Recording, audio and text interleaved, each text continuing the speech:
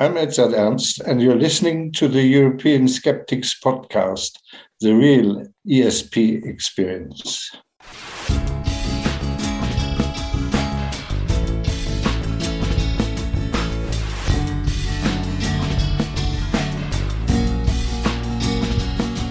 You told me that aliens really exist.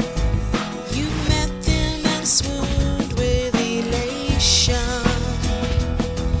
They took you to Pluto and bored. You're listening to the ESP, the European Skeptics Podcast, an independent weekly show set out to bring you news, interesting topics, and interviews with people mostly from Europe, building bridges and breaking down language barriers to show the world how active and awesome the skeptical movement is in the region. This is episode 312. I'm your host, András Pinter, and joining me for the show is my co-host, Annika Harrison. See ya! Hello. Yeah, unfortunately Pontus couldn't make it today. I'm assuming that since he's a very busy and important person at VOF, the Swedish Skeptics, and he's always up to something, I'm pretty sure that it has something to do with that. But even if not, the bottom line is he could not be here today. Yeah, he's probably fighting windmills like Don Quixote. Oh, yes. Yeah, aren't we all? In a way. How are you? Oh, I'm good. Did you manage to get back to normal Central European time? Your biological clock did the trick? Yeah, I think I'm actually pretty good. I'm even sleeping earlier than usual. So right. I think we both landed on both feet, or like all three even. Okay, that's good. Luna was a champion during all the flights, so yeah, we got back well. Mm-hmm. Okay, that's really good. The only problem is like we arrived with a broken car, and then we were like, okay, so you come home and you can't even go shopping. A broken car? What happened? Well, it's not too bad. It's something with the transmission. Okay. But it's just not safe. Like, we could probably still drive with it, but it doesn't feel safe with a baby in it, if you know what I mean. Ooh. So yeah, by safe you mean you don't want to get stuck somewhere in the middle of the road. Nowhere. Yeah. And there's a lot of that in rural Germany. Yes. Okay. All right. Yeah. Despite that, I think all are doing very good, very well. Freshly loaded with vitamin D from Australia. Oh yeah. You were there in the middle of summer. Yeah, exactly. Yeah, here the weather is absolutely terrible. I mean, it's so windy that I haven't seen such windy weathers all through winter here in Hungary. Yeah. Yeah, last week it was the same here, and I just told my mom, like, I was so glad that she put a few groceries into our fridge before we came, because she didn't want us to be in an empty house. And it was so wise that she did that, because the weather was so bad that I couldn't even walk to the supermarkets with Luna. So, and the car broken, and we're like, great. Okay, no, but we're still doing Mom. good. Yeah, she's the best. Yeah, she raised you, so yeah, she must be. Okay, talking about raising stuff. Yeah, I just read very depressing news about the International Space Station. NASA, being the largest contributor to the project, this international project, they recently announced that it would probably continue working until 2030, but then it will just plunge into the Pacific Ocean sometime around 2031. So we don't have much time to appreciate what's up there as an international collaboration, including a lot of ESA countries. So, yeah, a lot of our activity, the ESA activity, is being controlled from Germany, not very far from where you live. Yeah. So, yeah. I hope these people come up with something to replace it with. Yeah, because it would be sad to not have anything up there. Yeah. Yeah. I mean, everything is limited in time, how long it can hold, and we still want the astronauts to be safe there, but it's also sad to not have anything there. And I love the ISS for the international cooperation there. Yeah, that's a very important part of it. I agree. And I understand that it needs a lot of adjustments, and it's becoming more and more difficult to maintain and keep up It's an old stuff. It's really an old piece of garbage in a sense, but it works. And now everyone is focusing on further destinations like the moon, Mars, and not much talk of low Earth orbit. And yeah, I find it a little bit depressing. Yeah. But there's a lot to do up until then, so who cares? Yeah. Can I vent a little bit? Sure. Get it off your chest. Where if not on our podcast? do you remember last week I told you about the Hungarian pharmaceutical agency? Yeah. And how they filed an official complaint against news outlets who spread the news that favipiravir is not really, it doesn't really have much efficacy when it comes to lowering the risk of severe illness in COVID. Well, it really got out of hand, the whole thing. Some scholars started writing about it, and we ended up, the Hungarian Skeptic Society, we ended up issuing a press release condemning the pharmaceutical agency as well. Because it's just not the way to go. If you don't agree with someone, you provide evidence, you try to convince them, but it's not like you go on a slap suit, and especially not if you're an authority of some sort. That agency is an authority that has an oversight in many things, including which treatments and which medicines get the approval, including the vaccinations as well. And this was the same agency that approved things like the Sinopharm, the Chinese Sinopharm vaccine, and the Russian Sputnik vaccine without them having acceptable and peer-reviewed evidence of their efficacy. Oof. So it's ridiculous what's going on, and it's all controlled by the government. So the reason why they do that is that they have their orders from the top. But this is not how an authority of this sort should work. They should be the ones providing the professional control, and it's not happening. It's the other way around. So, and whoever's on the side of science and reveals the fact that it's probably completely useless, they attack them with a court action. It's ridiculous. It should not be happening. That sounds so bad. So I've been, writing up press releases. I was on radio and stuff. So I was quite busy recently with that. And now we are planning to do a couple of, a little bit of Darwin Day celebration as well on Saturday. So hope that goes well. There will be a couple of online talks.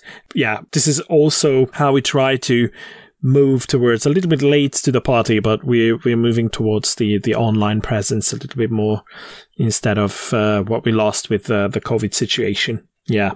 Yeah, so sounds good. Yeah. Thanks for allowing me to vent here. Of course. And it's like an AA meeting.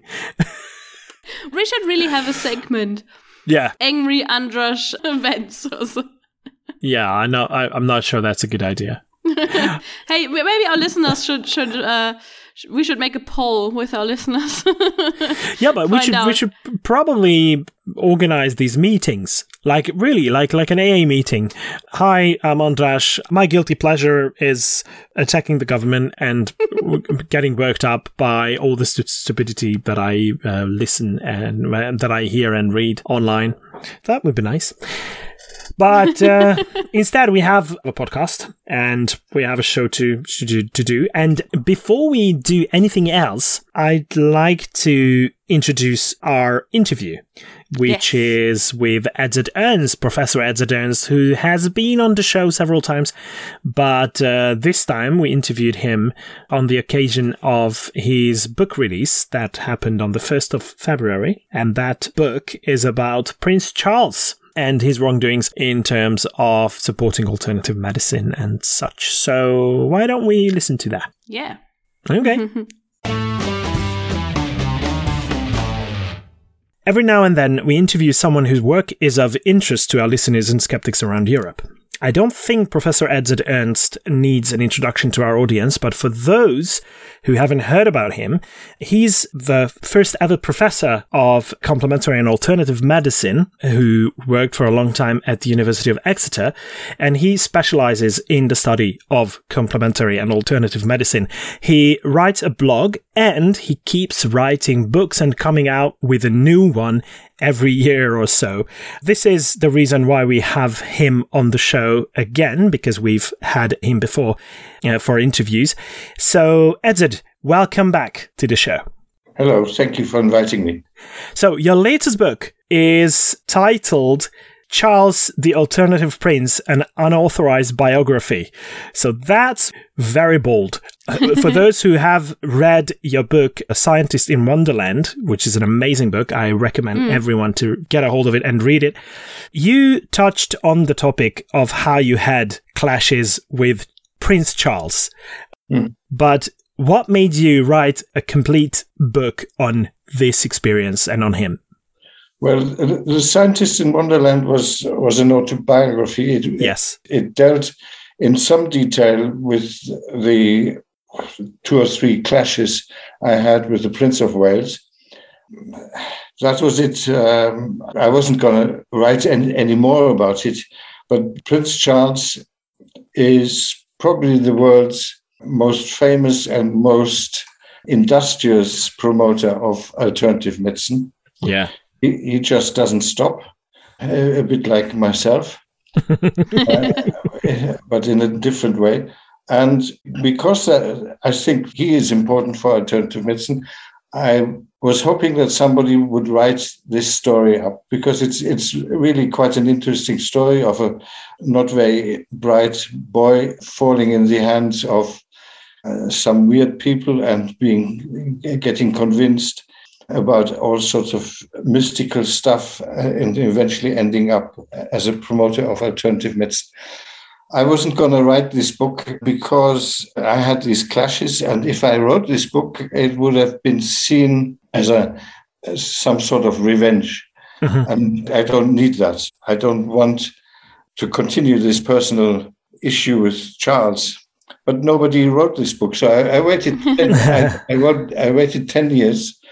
And he continued promoting. Most recently, he became the patron of the Faculty of Homeopaths, for instance. So he continues. And despite the fact that in England, the NHS, the National Health Service, doesn't pay for homeopathy anymore. So he's in opposition with health politics when he makes statements like becoming the patron of the Faculty of Homeopaths. So nobody wrote this book, and eventually I said, right, I'm going to write it, but I'm going to exclude the personal battles I had.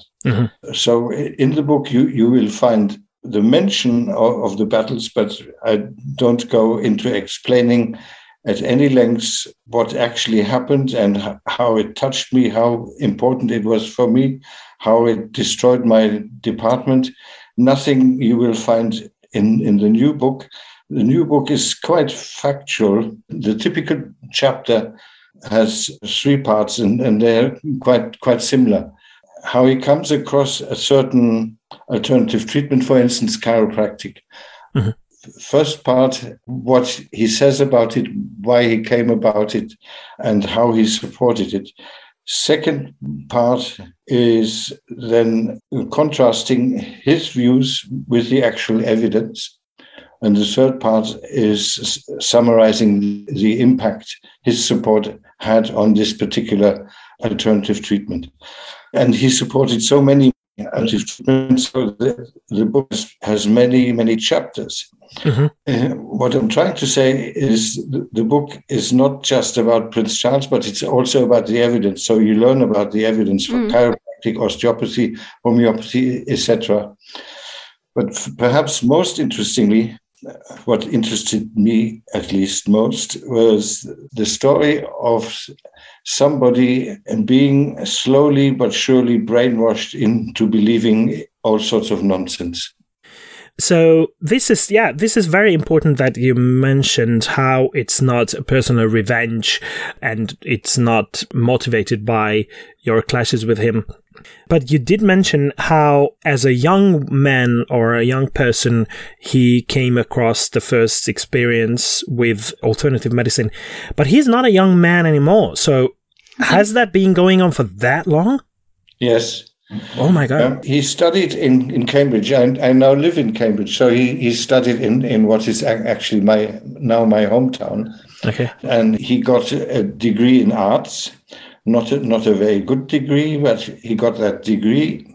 And even when he was at boarding school, he was fascinated by certain books by a guy called Lawrence van der Post. Lawrence van der Post was a fantasist, a travel writer who came from South Africa to England, who reinvented himself several times over the years, who also was a pedophile because he made a child with a 14-year-old woman, a 14-year-old child, who was entrusted to him on a sea voyage by his parents, who were acquaintances with him. Mm-hmm. And he kept her in a flat in London as his mistress for many years. All this came out later when Van der Post had died. So Charles, when he was fascinated by Van der Post, didn't know that. Nobody knew it at the time. And Van der Post led him on this path to mysticism. He took him to the Kalahari Desert, meditating the importance of harmony, the importance of nature, the importance of the way Bushmen in the Kalahari Desert think and conduct their lives and so forth. In a way, anybody who has been young at that age, and I have to say I'm exactly of the same age as Prince Charles, mm-hmm. So I can very well imagine how you can be drawn into this type of thinking when you're in your 20s, 30s, because it's a way of protest. And at the time, we were all protesting against the old stinky professors, mm-hmm. The establishment, which I have turned into. Yes, unlike him. So for me, this is really quite a fascinating story, and how he then pursued his path, always in protest of the establishment. His first major talk was for the General Assembly of the British Medical Association.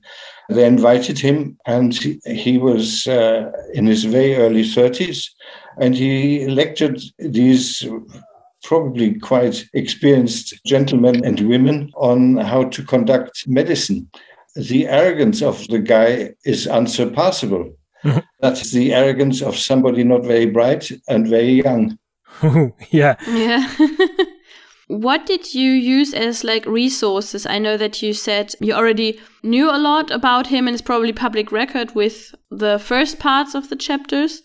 But what were the sources you could use for your book?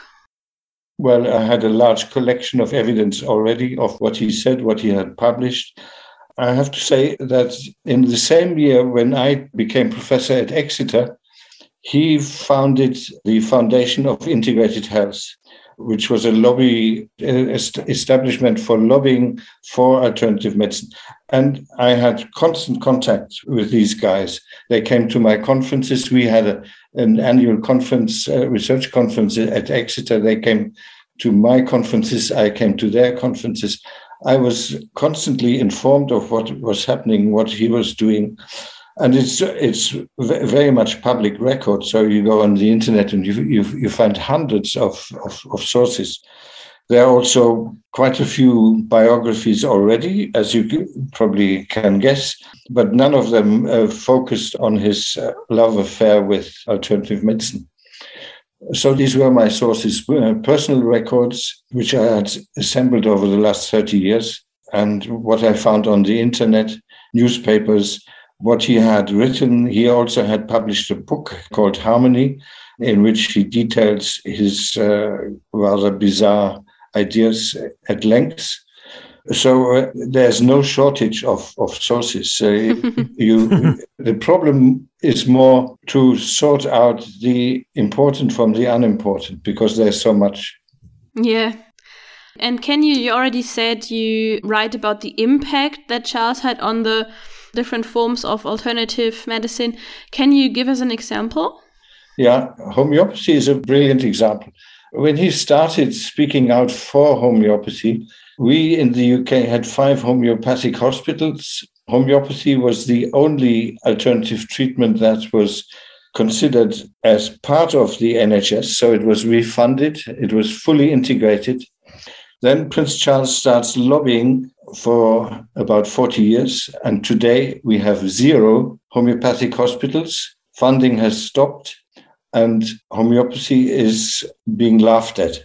So this is a very nice example of the negative impact he has. His anti-scientific attitude, and I'm not exaggerating, he once declared himself the enemy of the Enlightenment. So he's anti-scientific. Which is very fitting. Deeply anti-scientific.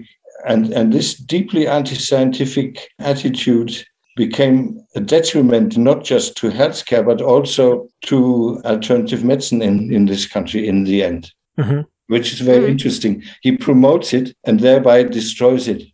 So he's actually a good guy. Yeah, we should let him get on with it. Yeah, I hope he doesn't do that with the country as well when he becomes king. Well, he's totally powerless. He's just a figure. When he becomes king, he will be a representative, but not a ruler. Yeah, that's right.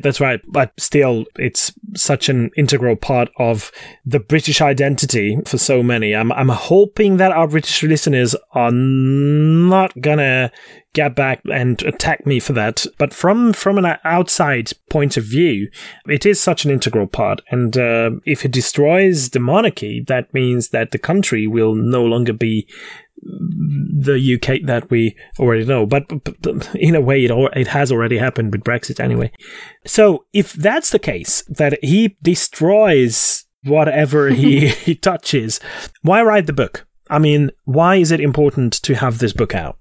Well, it's an important part of the history. As I said earlier, he is the world's most prominent promoter of alternative medicine. So if you are interested in the history of alternative medicine, you will have to look up Prince Charles. And I'm sure that long after I'm gone, people will read this book and look up this history. It's a part of history, a part of, not a famous part, but an infamous part of a medical history. Okay.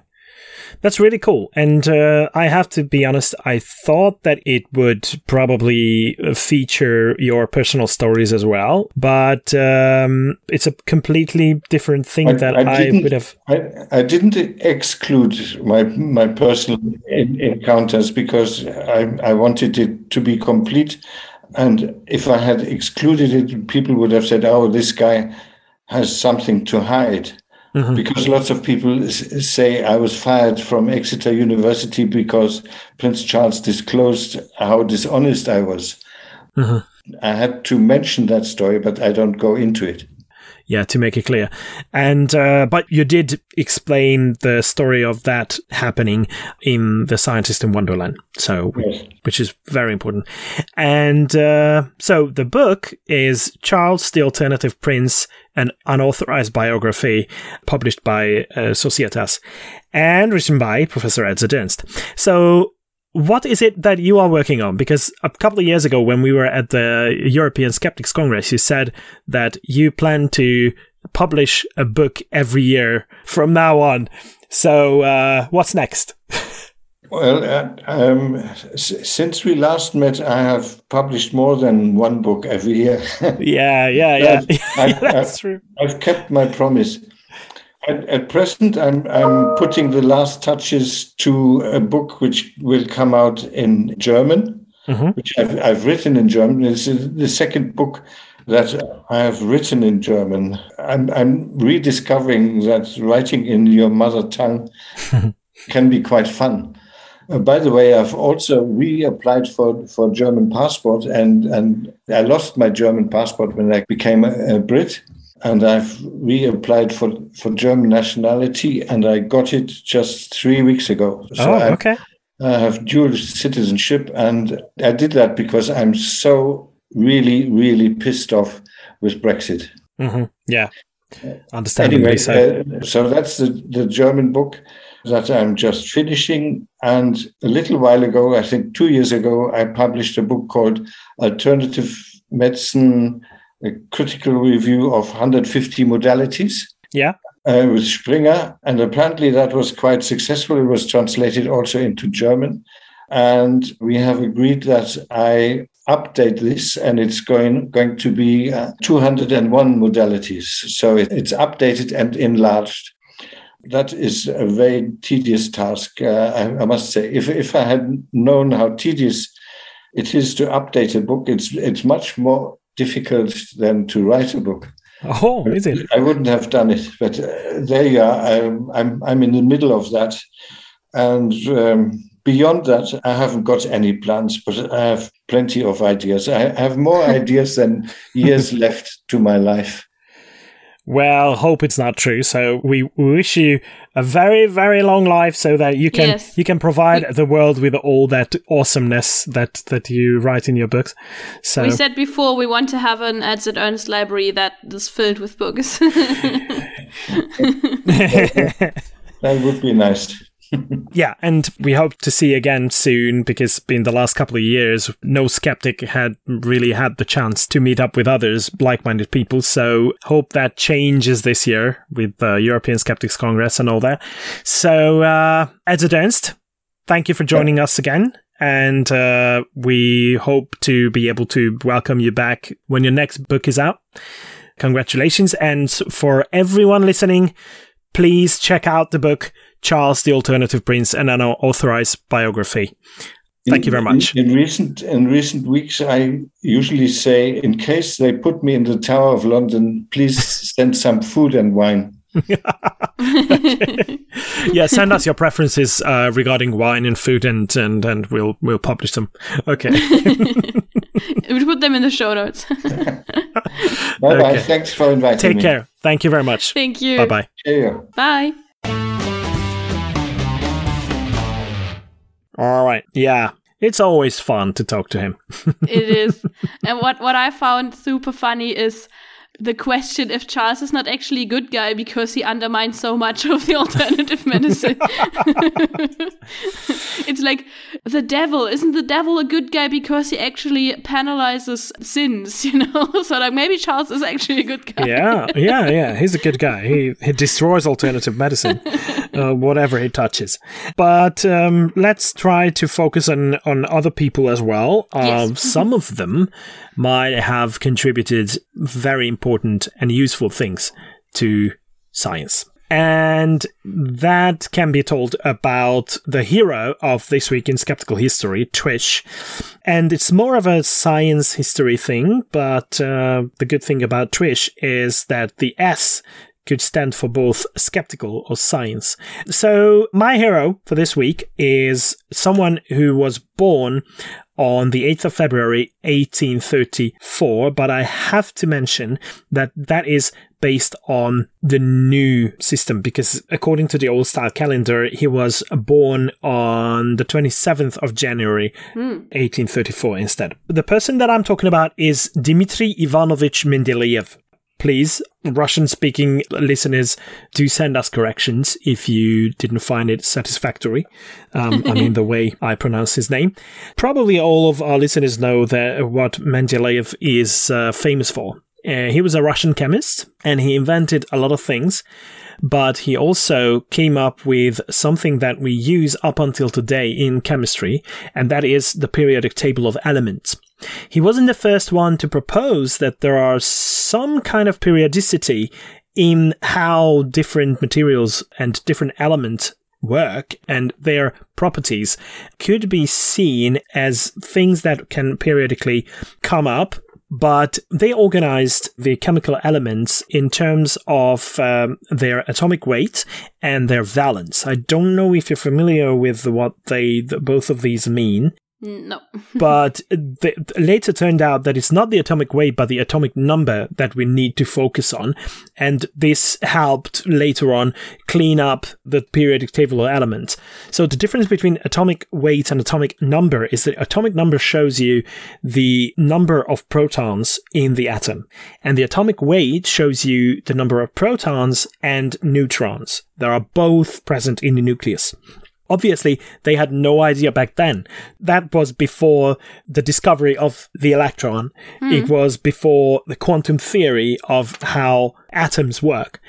But the periodic law and the periodic trends, as is being referred to often, shows us that there are some properties, like the atomic radius, for example, then the chemical reactivities and what kinds of reaction they are willing to go into and how many bonds they are happy to form. That is basically what we call valence, or valency, sorry. So that is the thing that he realized, and he started organizing the elements based on these periodic trends. And that is so brilliant that even after the discovery of the electron and how the electrons get in order and how they behave, they are still there. And that periodic table that he came up with can still be worked. And he left out a couple of places because a lot of elements had not been discovered back then. But there were 3 elements that he predicted, and very accurately, based on these characteristics. He said that, we cannot find something that would fit the periodic table in this spot.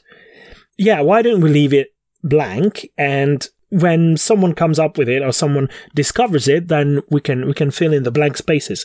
And that's what happened.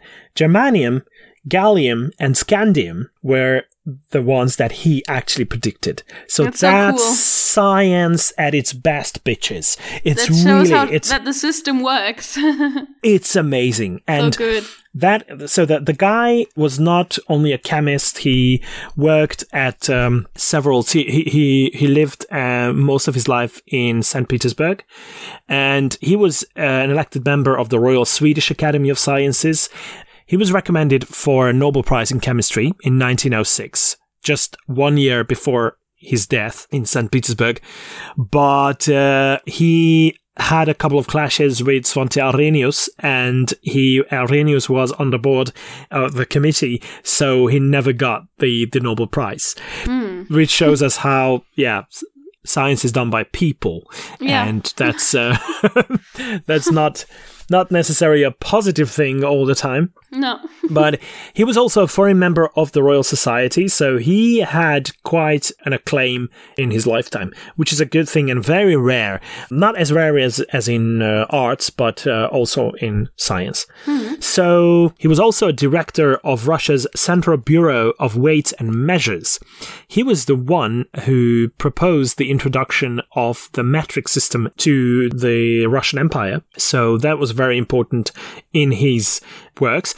Also, one of his most important activities from a skeptical point of view is that he attacked spiritualism on several occasions. He claimed that it was no more than ignorant, superstitious kind of thinking, and that would not fit in the system of science. He basically debated the claims that it could be proper scientific dispute.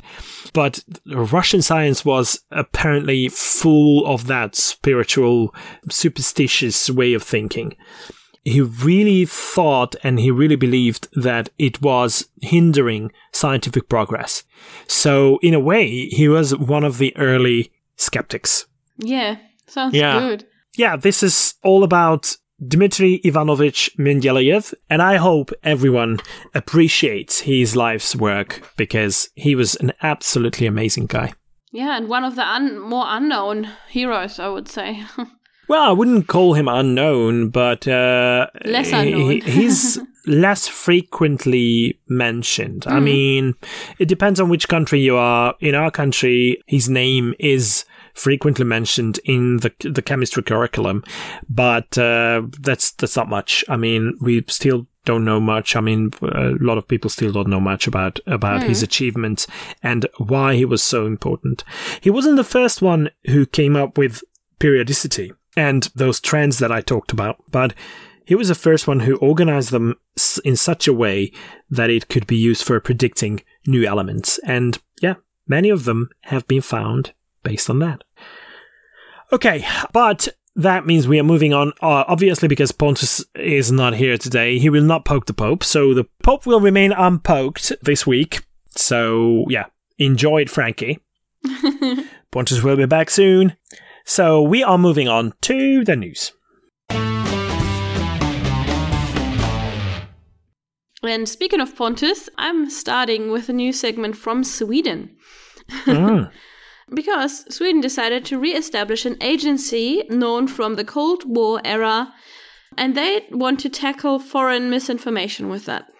Okay. From Russia, mostly, or? Yeah. Okay. Mm-hmm. The country decided to bring back a government body known from the Cold War era with the fears that you already said over Russian aggression against Ukraine. The agency wants to combat foreign disinformation, especially with Sweden's election, and also the backdrop of Europe's deteriorating security situation with COVID and also with the rise of the alt-right and everything. As we all know and feel, the tensions are growing, and Sweden also strengthened their military presence in Gotland, in the Baltic Sea. Ooh. And they are actually afraid that Sweden might be attacked too. They said they're not in danger now, but they can't rule it out. And with the agency, the previous iteration was closed down in 2008, and now they're opening up again. They said they actually kickstarting it now because it could be that the security and defense in Sweden could be more important than the upcoming election. That's why they wanted to reestablish the agency a bit quicker, and they call it the Swedish Psychological Defense Agency. And what the actual goal is to safeguard the open and democratic society, the free formation of opinion, and Sweden's freedom and independence, which are very good goals. Yeah, they are. And indeed. I just wish the defense item of that wouldn't be necessary. But we'll see what will happen. Yeah, and we will see what the turnout of events will be in Romania as well, where a recent poll came out that was done by an institution called INSCOP. It's a research institution in Romania, and they did a poll, a representative survey sampling 1,162 people with telephone interviews between January the 11th and 18th. So it was a 1-week-long survey, and the results are absolutely shocking because what they found was nearly 2/3, like 65.7% of the respondents believed that, and I quote, the COVID pandemic was caused by global elites to impose control over the world's population. That's 2/3, almost 2/3 of the respondents believe that, which means that conspiracy thinking is very high in Romania. Yeah. So it's unbelievably high. And even when it comes to the claim that there is a global plan for the implantation of chips through vaccination, microchips we are talking about, 28.4% of the respondents said yes to that question. This is something that is quite concerning. Obviously, they try to control for variables like people living in rural areas, low-income families, primary education, secondary education as well. It looks like the share of population that believes in all these extend to even those people who have secondary education and live in non-rural but urban areas. Even with people with higher education and incomes were present to a large extent in those groups that we just mentioned. It's something that you have to take very, very seriously. So I'm not sure I understand everything correctly, but these two things in themselves, they are very concerning. The only positive thing is that people seem to be aware of the fact that they have been exposed to fake news as well.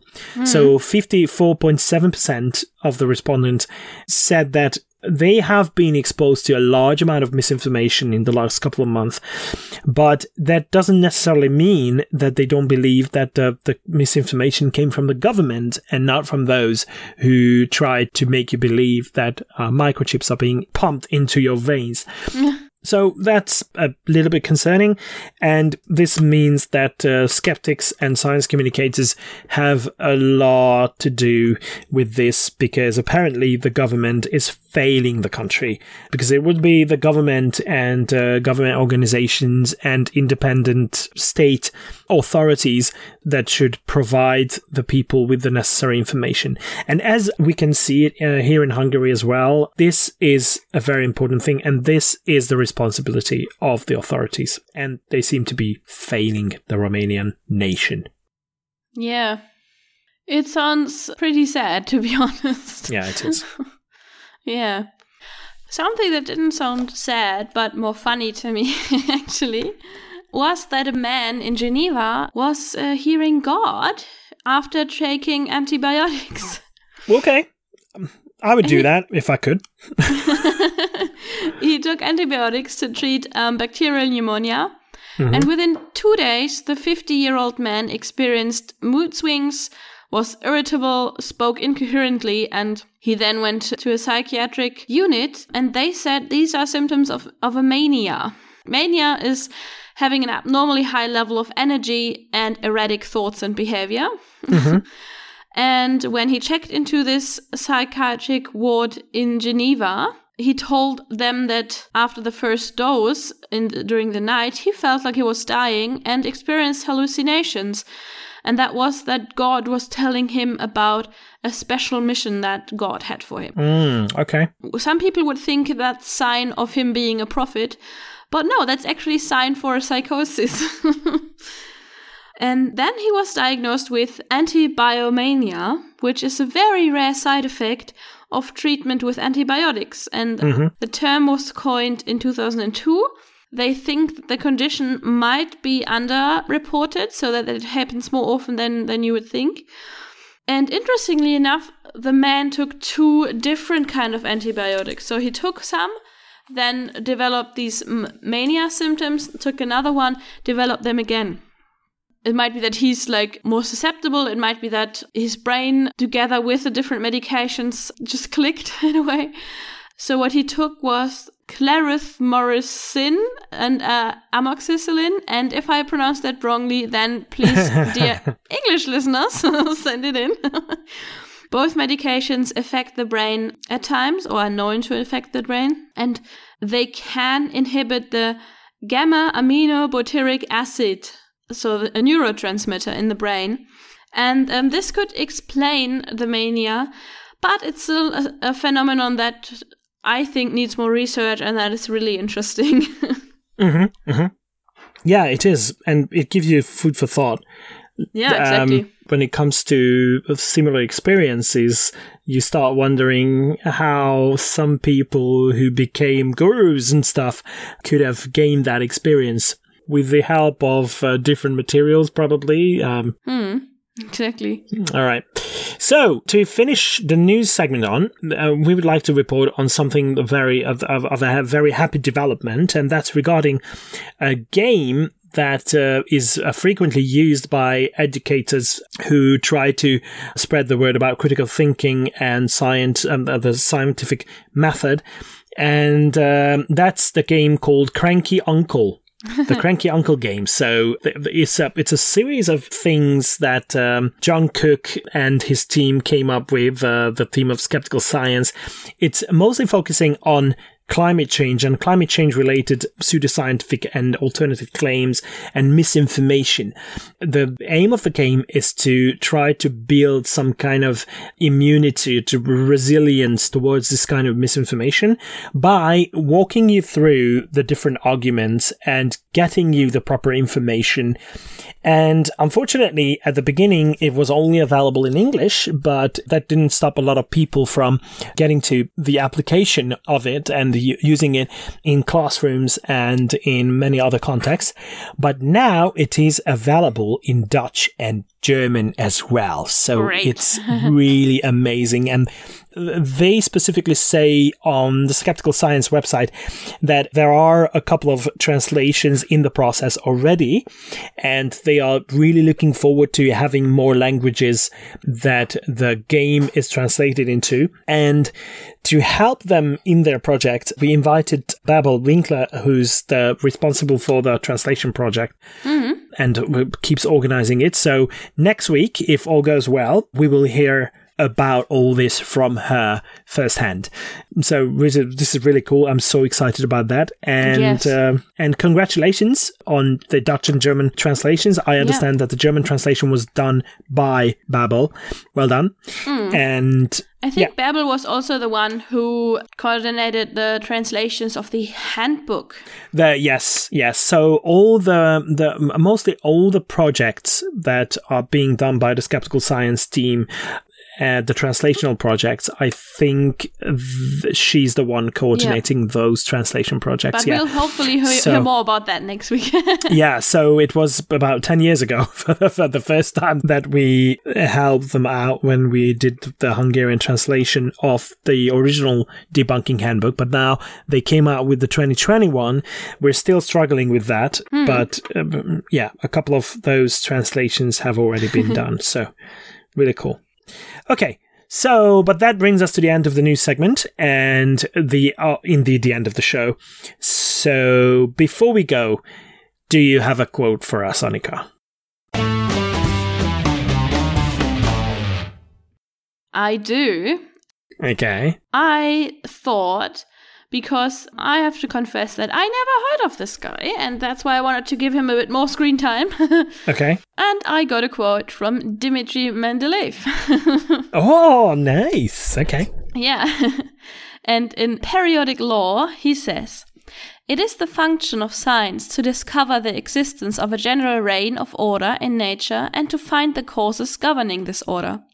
And this refers in equal measure to the relations of man, social and political, and to the entire universe as a whole." How beautiful. Yes. It is, and it's very fitting to today's episode, I think. Yeah, it is. It is indeed. Okay, thank you very much, Annika, and indeed, thank you for joining me today. Thank you. Hopefully, next week there will be all three of us. Yes. And thanks to our listeners as well for tuning in. Please keep doing so, and until next week, goodbye. Tschüss. Vislat.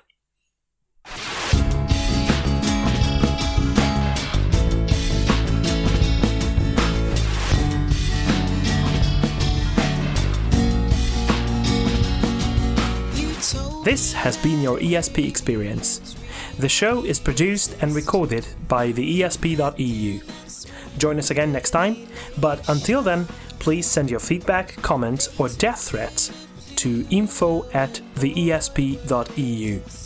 We would also love to hear your ideas and suggestions regarding future episodes, as well as news from your country of residence that might interest others across the continent. If you have a local event or organization to promote, please don't hesitate to let us know, as we are more than happy to help. All music in the program was written and performed by Keisha J. Gray and George Schwab and is used with their permission. Please check out our webpage at www.theesp.eu, follow us on Twitter at espodcast_EU, and like us on Facebook. I don't know how you can believe.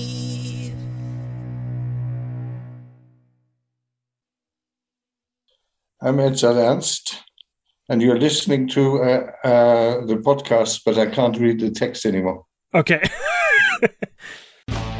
Pope will remain unpoked. Sorry.